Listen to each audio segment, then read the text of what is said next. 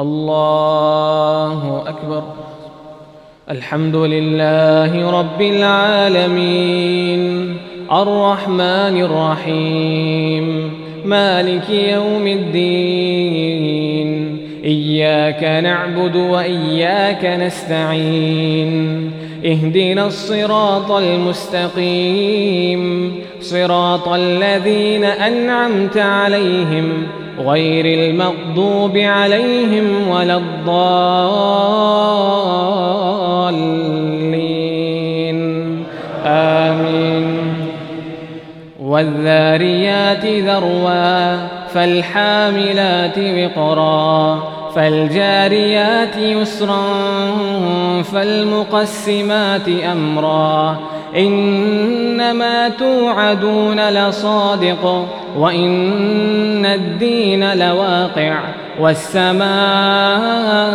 ذات الحبك إنكم لفي قول مختلف يؤفك عنه من أفك قتل الخراصون الذين هم في غمرة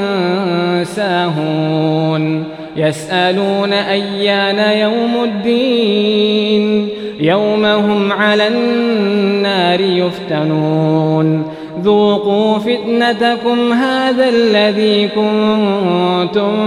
به تستعجلون إن المتقين في جنات وعيون آخذين ما آتاهم ربهم إنهم كانوا قبل ذلك محسنين إن المتقين في جنات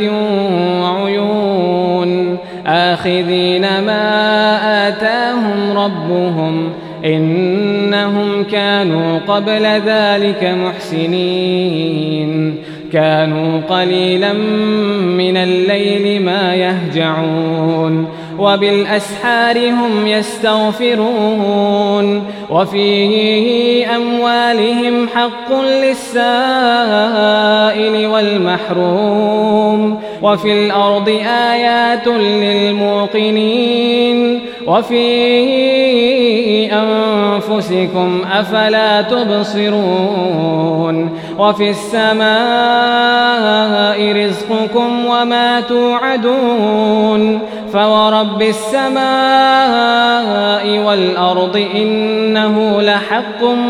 مثل ما أنكم تنطقون هل أتاك حديث ضيف إبراهيم المكرمين إذ دخلوا عليه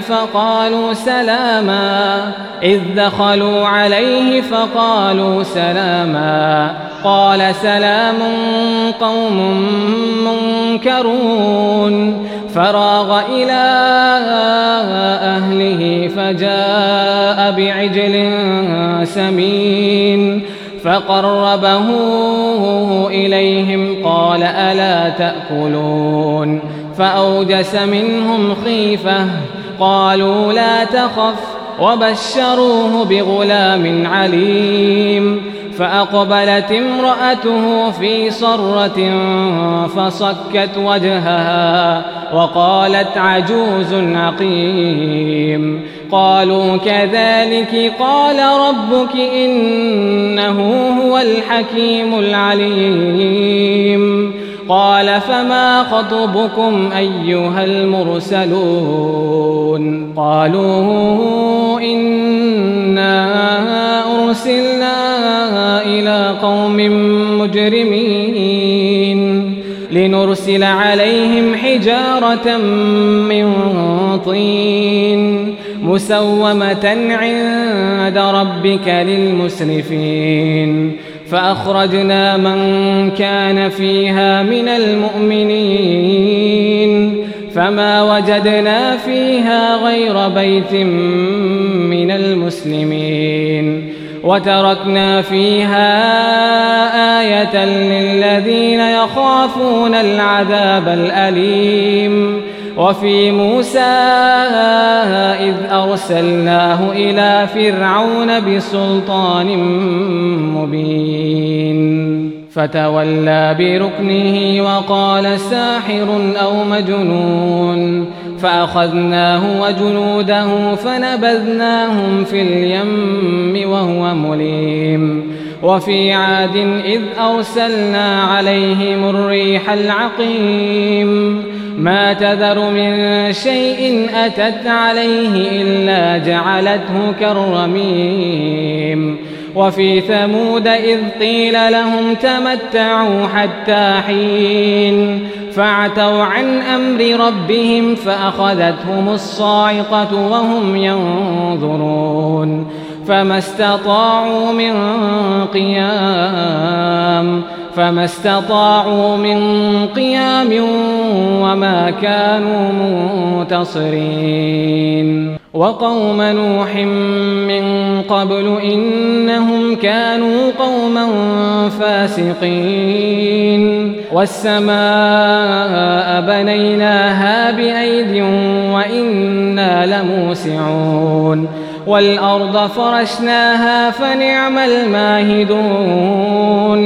ومن كل شيء خلقنا زوجين لعلكم تذكرون ففروا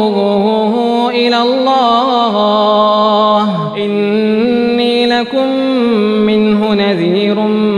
مبين ولا تجعلوا مع الله إلها آخر إني لكم منه نذير مبين كذلك ما أتى الذين من قبلهم من رسول إلا قالوا ساحر أو مجنون أتواصوا به بل هم قوم طاغون فتول عنهم فما أنت بملوم وذكر فإن الذكرى تنفع المؤمنين وما خلقت الجن والإنس إلا ليعبدون ما أريد منهم من رزق وما أريد أن يطعمون إن الله هو الرزاق ذو القوة المتين فإن للذين ظلموا ذنوبا مثل ذنوب أصحابهم فلا يستعجلون فويل للذين كفروا من يومهم الذي يوعدون الله أكبر.